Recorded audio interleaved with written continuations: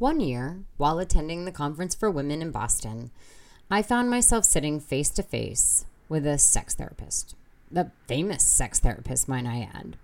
And ever since then, I've been wondering, do our relationships in the bedroom affect our relationships in the boardroom? Welcome to episode 48, where I am joined by couples and sex therapist Hallie LeBlanc, where we discuss all of the aspects of relationships. This episode is sponsored by Nickerson, a full-service branding, marketing, and PR and communications agency with team members in Boston, LA, Miami, and New York City. Visit them at nickersoncos.com.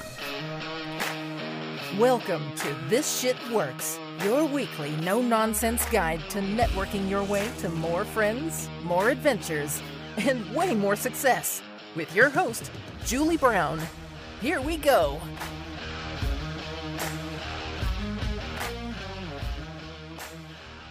I ended up in that room completely by accident. You see, I had paged through the conference booklet and noticed a session titled Modern Love, the description of which led me to believe that the session would be about relationships in the modern world.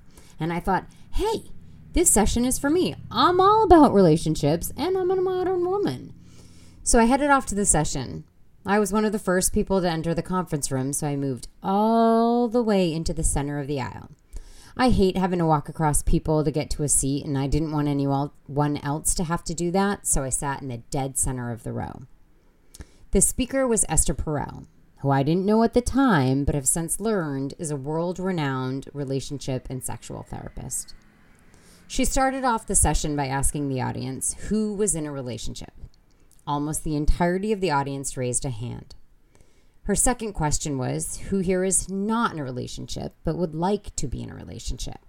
A few hands shot up. And her third question was, of those here in this room in a relationship, how many of you want to get out of that relationship? Almost all of the hands from the first question shot back up, except for mine. It was at this point that I realized that I was not in a session where we would discuss how to foster relationships across generations, but instead, we would be talking about marital relationships, specifically sexual marital relationships. I thought about leaving, but remember, I'd sat in the dead center of the aisle with at least 15 people seated on either side of me, and getting out would have caused a ruckus. So I stayed. And then I texted my friend Hallie, who at the time was studying for her sexual therapist license. It was a simple text. Have you ever heard of Esther Perel? She replied, oh my God, I love her. How did you discover her?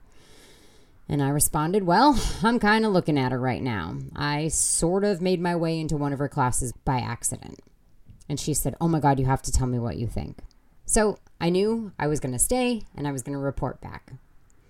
Esther talked about how the quality of our relationships affect the quality of our lives. And even though she was referencing marital and sexual relationships, I think it's true for all aspects of our lives, whether it be our spouse, family, friends, colleagues, or our broader network. The stronger the relationships that we cultivate, the better those aspects of our lives will be. My friend Hallie has since gone on to become a sought-after sex therapist, and over the years since I accidentally stepped into that sex therapy session, I've continued to wonder, do our relationships in the bedroom affect our relationships in business? This is why I've asked Hallie to join us today, to have a frank discussion about relationships and sex, and how being sexually healthy might just lead to greater success. Hallie, my friend, thank you for being here today. Oh, thanks for having me. I'm really excited to come on and to talk about this. If we start real basic, what does a sex therapist do?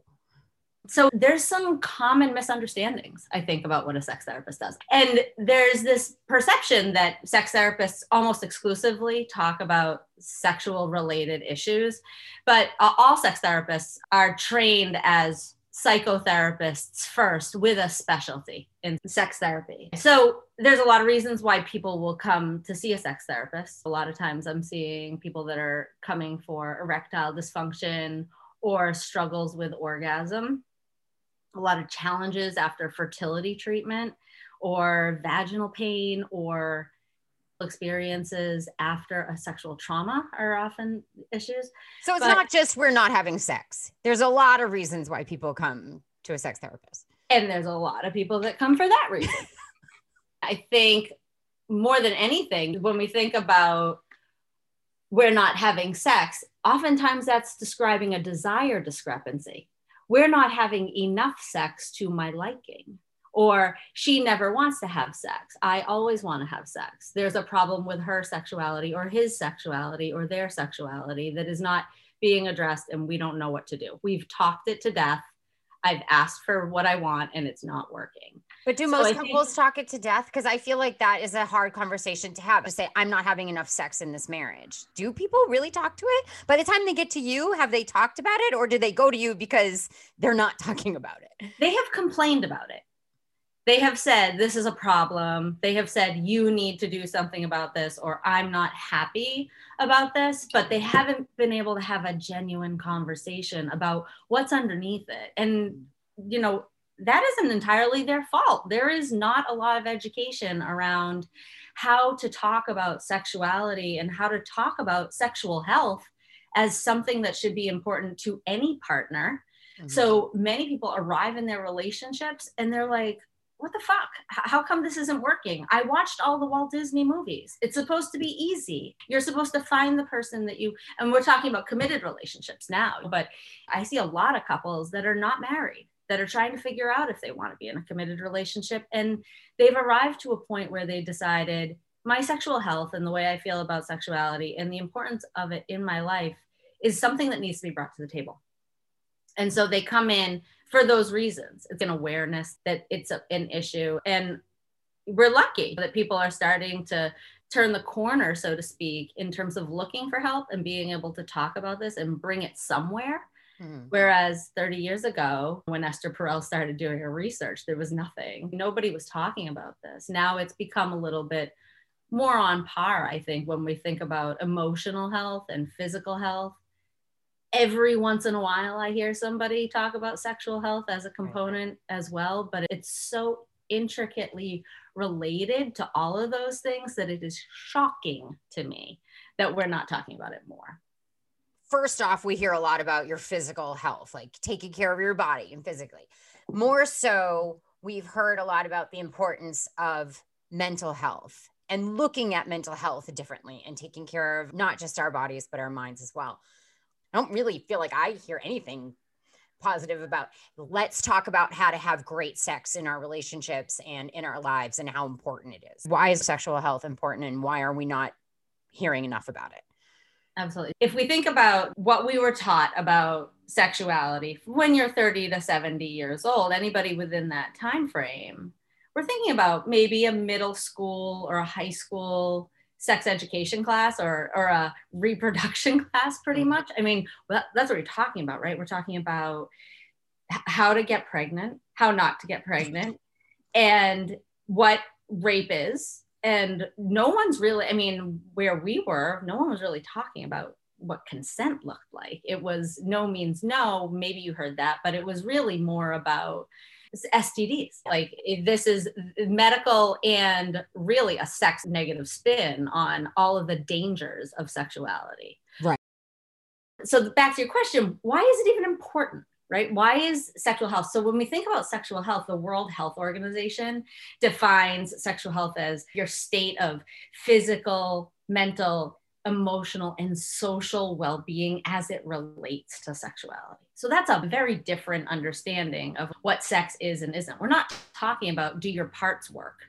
This isn't about parts. This is about how you feel about having sex, about having physical touch, any kind of pleasure. All of those words, they just were not available when we were learning about this. And when we think about sexual health, when we think about checking in and acknowledging that this is an important part of who you are as a person, you start to realize the connections between, oh, when I feel sexually healthy, when I feel good about the kind of connection, physical connection and intimacy that I'm experiencing with a partner, there is an impact. There is an impact on your self-esteem. There's an impact on your confidence. There's an impact on your mental health.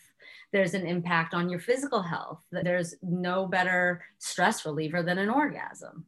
even when you really don't want to have sex, it still works. It's like a fundamental right, and yet no one's taught that. I've read everything, that sex is better for your skin, sex is better for your weight maintenance. I mean, there's like a lot of theories out there, but I think the bottom line is when you're paying attention to it, when you give it the treatment it deserves, and you eliminate the shame that we've all been taught around what sex should and shouldn't be, you're more grounded, you're a more wholesome, a more connected person to your partner and to yourself.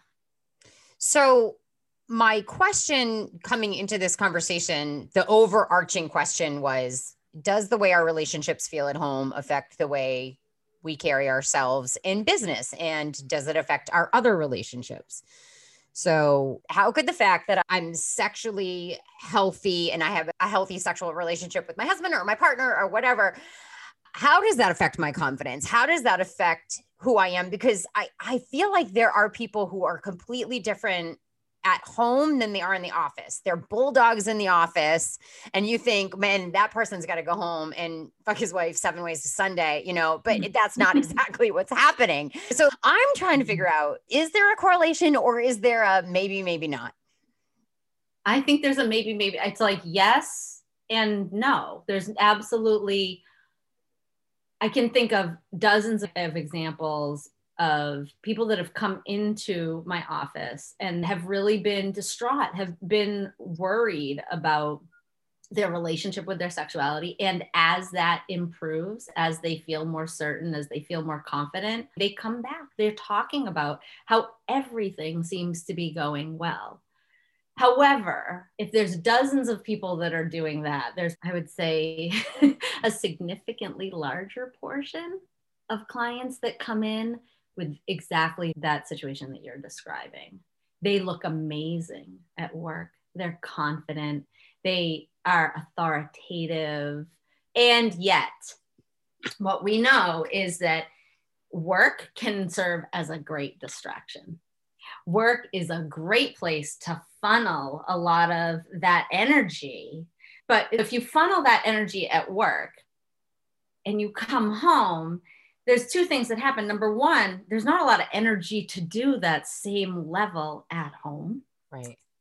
And secondly, what you find is that in your home, in that committed relationship, what we see is the shit that you have been dragging around for years. So, for example, if you came from a household where you were not told that you were of value, and if you were struggled to be able to speak your mind in some ways, then professionally, you might wake up in the morning and be like, you know what, I'm going to go to work. I'm going to be on my stage. This is obviously a subconscious thing, but you have this capacity to sort of like muscle through it when you're at work.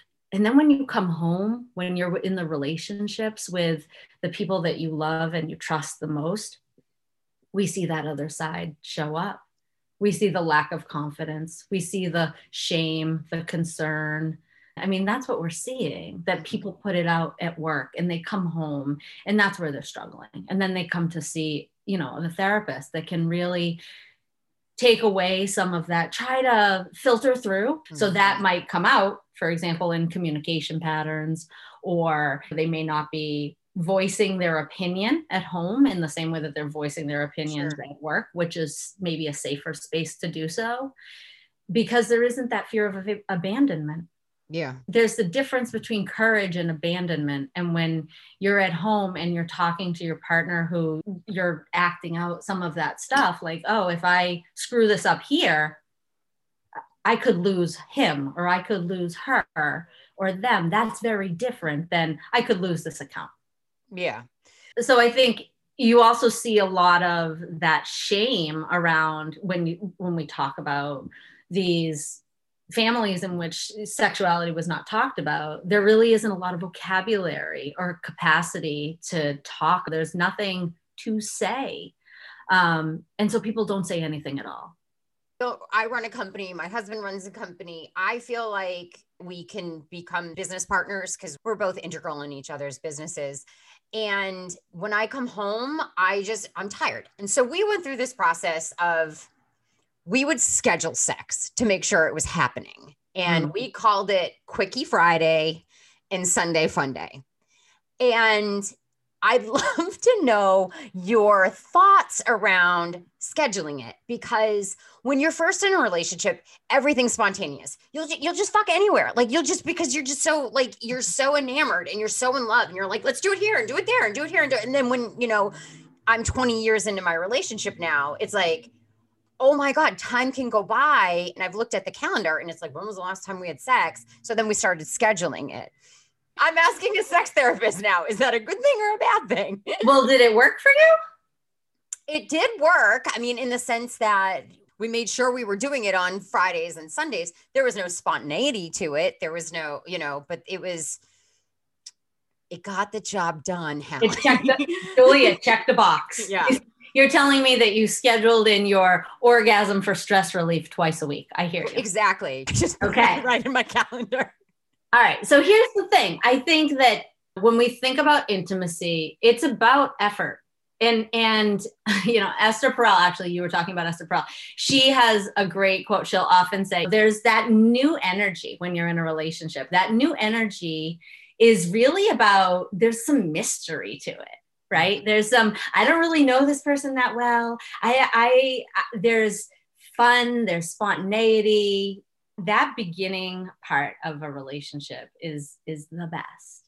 And also, there isn't a lot of security and love that's really built up in that time. It's more about fun. And as a relationship becomes a longer term relationship, what we see is that the love and the security piece of it increases and the desire almost always goes down, because that mystery, the fun, the spontaneity is not really, it's not typical in most relationships, and that's completely normal.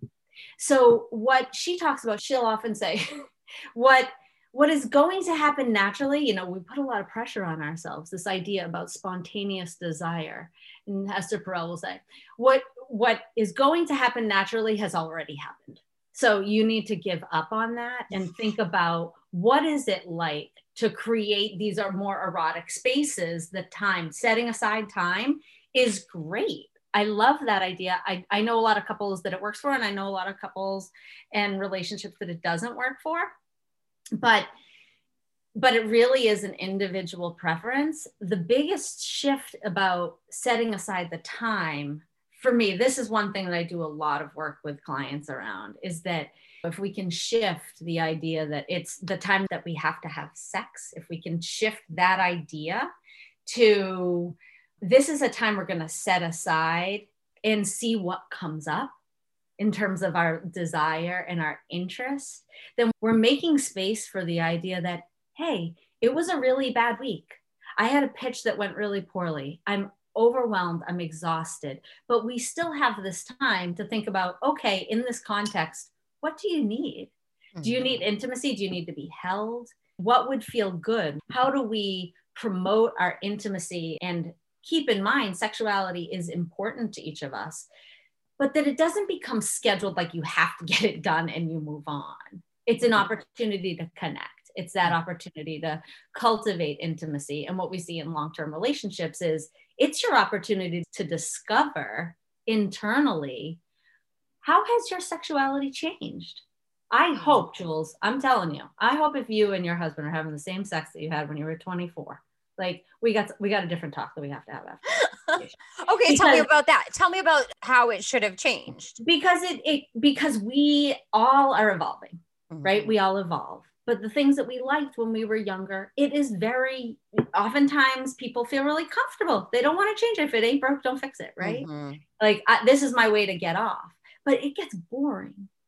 And so in order to maintain that space, the spontaneity, the novelty of a longer term relationship, it often requires some internal reflection around, what would I be interested in trying that we haven't ever done before? And I'm not talking about Victoria's Secret and a new toy, although toys are great and I'm such a fan, but there's more to it. It's about, how have I changed in terms of my sexuality? Well, let's open that door a little bit. What if somebody comes from a family in which they didn't talk about sex, sex was taboo, they actually don't know that they have options in the bedroom? How does one begin to explore what is available to them that can be different? Because there's a lot of people that this big wide world of sex is going to blow their mind. So like, how does somebody learn more about how they should have evolved in their sex with their partner? I love the idea that we are each taking responsibility for our own sexuality, because I don't know if you're familiar with this, but many people have been conditioned over time to expect that good sex comes from having a good lover. Like if you look at any Cosmopolitan magazine, Men's Health magazine, Women's Health magazine, how to make her A, B, or C in under 15 seconds, how to make him blah, blah, blah. This is one of the biggest things I battle in my office, is breaking down the idea that another person is responsible for your pleasure, that your partner should be a mind reader or should be experienced or should know enough tricks to get you off faster, better, more consistently, repeatedly. That is on the other person. Mm-hmm. So they come into my office and I have to do a lot of work with both men, women, and non-binary people to talk around, what is it that you know about yourself? How do you know yourself? When have you given yourself the space to explore what feels good to you? And how have you done that? And what has it been that's gotten in the way? Those are a lot of the conversations.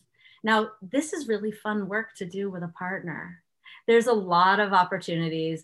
I'm thinking down to the days of grand opening, Jules, you know, like when you go into. Oh my God. All right. For the listeners who don't know, Hallie and I used to be roommates in Brookline in Coach Corner, and there was a sex shop called The Grand Opening. And Hallie and I spent a lot of time in that sex shop. And the reason that it worked for us at the time was because it was a sexuality boutique. Yes. It was not a sex shop. It was a sexuality boutique, which was designed around education and about decreasing shame and increasing pleasure. And so we had the opportunity to go and ask questions, and to do that in a place where there isn't kind of the stigma of a sex shop, like the seedy kind of image, is incredibly liberating. Yes. So there's the piece, right? Like I remember being in that shop and finding those ask your partner question cards, the conversation starter cards. Those are a great place to start. But then there's also so many other things that are available to partners now. When I think about, I'm often prescribing, so to speak, like erotica, and that might be in a written form, it may be in a visual form, it may be about watching or reading together and sharing your thoughts and your curiosities. I mean, curiosity is the name of the game. Mm-hmm. Curiosity is where you want to find a partner that you can be curious and vulnerable with and say, I think this might feel good, or I want to experiment with this. It might include sort of BDSM or, you know, kink related stuff, but it doesn't have to. Mm-hmm. It can be just, what has changed about me that would make my sex better for me? If you have two partners that know what would be different and what would make it good for them, that equals good sex. Do you have to have good sex all the time? Like, can't you have like a want day? Like, and you're like, oh, Jesus, that did not work for me. Oh my God. Constantly. We get so caught up in our egos around this, right? Like the idea, there's a lot of people that come into my office and think, oh, well, our sex life is kind of boring and dull, so we don't have a good relationship. And as if it's a barometer. Right. The reality is, if you're having this conversation, if you say to Chris, like, our Friday quickie is my stress relief. So I don't give a shit if you have a good time. I don't give a shit if I have a good time. It's just, we're getting the job done. Right. And on Sunday, our Sunday fun day, I want to spend time. I want to be curious. I want to slow down, or maybe I don't want to slow down. I want to go faster, whatever it is. It's about knowing what works for you and creating that space. The communication is the most important piece. If you go into an expected, intimate rendezvous, so to speak, with someone, and your expectations for the time is different than their expectations for the time, that's bad sex. Right. But if you can agree to, this is what our sexuality is about, or this is the amount of intimacy I feel like I need tonight, and you have some conversation. There's a fine line between how much do you talk it to death and how much do you just do it. Right. But committed sex is premeditated. Committed long-term sex is premeditated. And it's important to be able to talk with your partner about what works, what doesn't work. And it's a reassessment that I think is valuable to have regularly. You may not know it if you're listening to this episode, but this is a business podcast. But so many things we've said, they translate. If having a healthy sexual relationship with your partner is all about communication, well, that's what I talk about all the time. It's all about communication. So if you can become a better communicator in all parts of your life, then all of the parts of your life will get better. I think so. Yeah. I've listened to many of your podcasts. I feel like I've learned a lot because you and I hang out in different worlds. So I was thinking about that when you called it originally. You said, like, what can you teach us? What is it that is valuable? And the thing that I was thinking about is that there is definitely some value around when I think about good communication in partners or in relationships, period, we're thinking about that idea of differentiation, which is knowing how you feel about something, being able to express it to another person, and being able to manage your own reaction to whatever you hear, right? That's the basis of quote unquote communication problems. Is often it's one of those three things that's getting in the way. And when we think about business, when I think about business, I'm thinking about, oh God, yeah, Julie would love this. This is definitely makes sense. You need to know what it is that you want, and that what really is going to make things work for your business, or for what kind of relationship you want to have with people. There's also the piece of being able to tolerate and manage the anxiety of asking for it. When I think about that, I think about the correlation to the work I do is around, it's really hard. It takes so much courage to ask for something that you need, to ask for something without the foundation of a relationship. So when I was thinking about how does this relate to your work, I was thinking in couples work, I'm not encouraging people to be assertive and ask for what they want if they feel like their relationship is about to fall apart. That's not a good time to ask for what you want. What you want to do is ask for what you want and what you need on the foundation of a relationship that's based on fun and admiration and gratitude and affection and that friendship, right? These are the pillars, so to speak, for what you need in order to have that courage, in order to have the bravery to ask for what you want. So as I was thinking about all of your networking advice, I'm like, oh, this is exactly what she's been talking about all along. You can't make an ask if you haven't nurtured a relationship. Mm-hmm. And so it's a step one, step two, so to speak, that the elements of good communication and of being able to know yourself and know what you want to ask for, they sort of float on top of that foundation, good nurtured relationships. Yeah. And I think when people are building relationships, for me, when I'm coaching people are always nervous about building new relationships. They always wonder what they have to offer a relationship. There's always an anxiety around asking people to spend time with them, or asking people to be a part of their network or be their friend or whatnot. And I think one thing I've learned this year over the course of doing this podcast is that courage and confidence comes with repetition. And so the more we repeatedly use the tools that we have to ask for what we want, or to share what we want, or share the pieces of ourselves, the easier that will be. And that will translate from every boardroom to every bedroom, I think. No question. And I think that also lends itself to going back to the idea of sexual health. When you feel good about yourself, when you feel confident, or the confidence that comes from improving things sexually for yourself, even that is such a power boost that it makes other things feel less intimidating. It makes you feel like, if I could do this where I'm most vulnerable and I have to work through all of this stuff maybe that I've brought to the table in this intimate relationship that I have, then practicing it becomes one more thing that you can conquer, so to speak. And I think there is a practice component of that that's elemental. This is great. I mean, honestly, I could talk about sex all day long and talk to you all day long because you're my friend. Is there one last tip that you want to leave with the listeners? Again, men and women listen to this podcast. I think if people listen to this podcast and they think about, if they even ask themselves the question about what is my sexual health like, I think that is the starting point in which there's so much opportunity and there's so much possibility. And that is something that I hope that they'll bring home or they'll think about with their next Tinder date. I hope that it shows up in a way that is like, it's important and you deserve it. And it doesn't have to be filled with shame. That would be the most hopeful thing I could impart.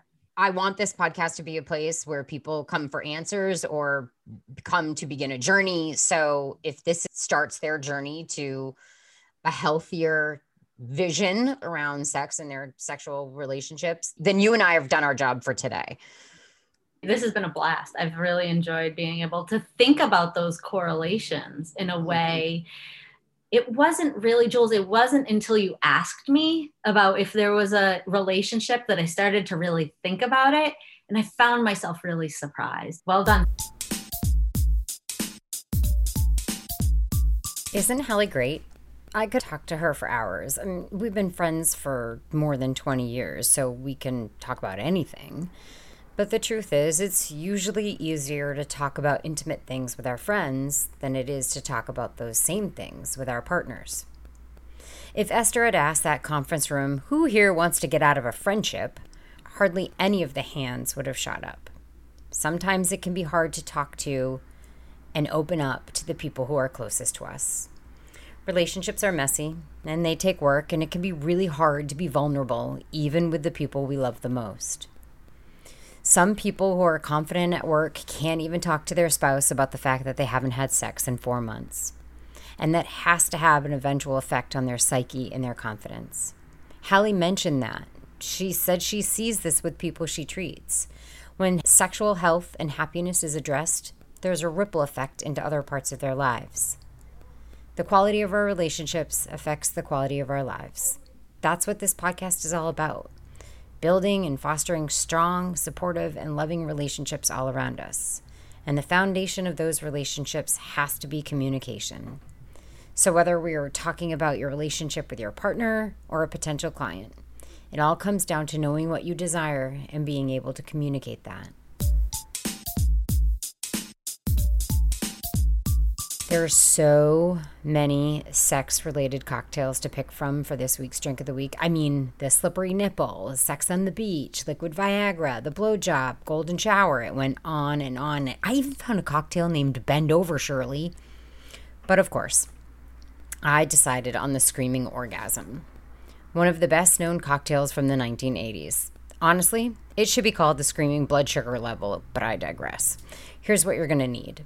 1 1/4 ounces of all of the following: vodka, Kahlua, amaretto, Baileys, half and half, and whole milk. You put all of that into a shaker with ice, and you shake it up, and then you pour it into a hurricane glass. The recipe says it takes 8 minutes to complete. Seems about right, if you know what I mean. Also, if you wanted to admit the vodka, then you just got yourself a regular orgasm, not the screaming kind. But what's the fun in that? All right, friends.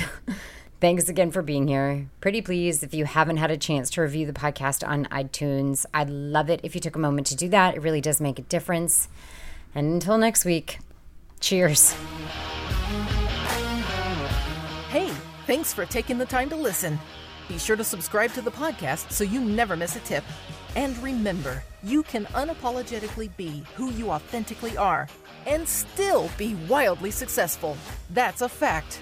See you next week on This Shit Works.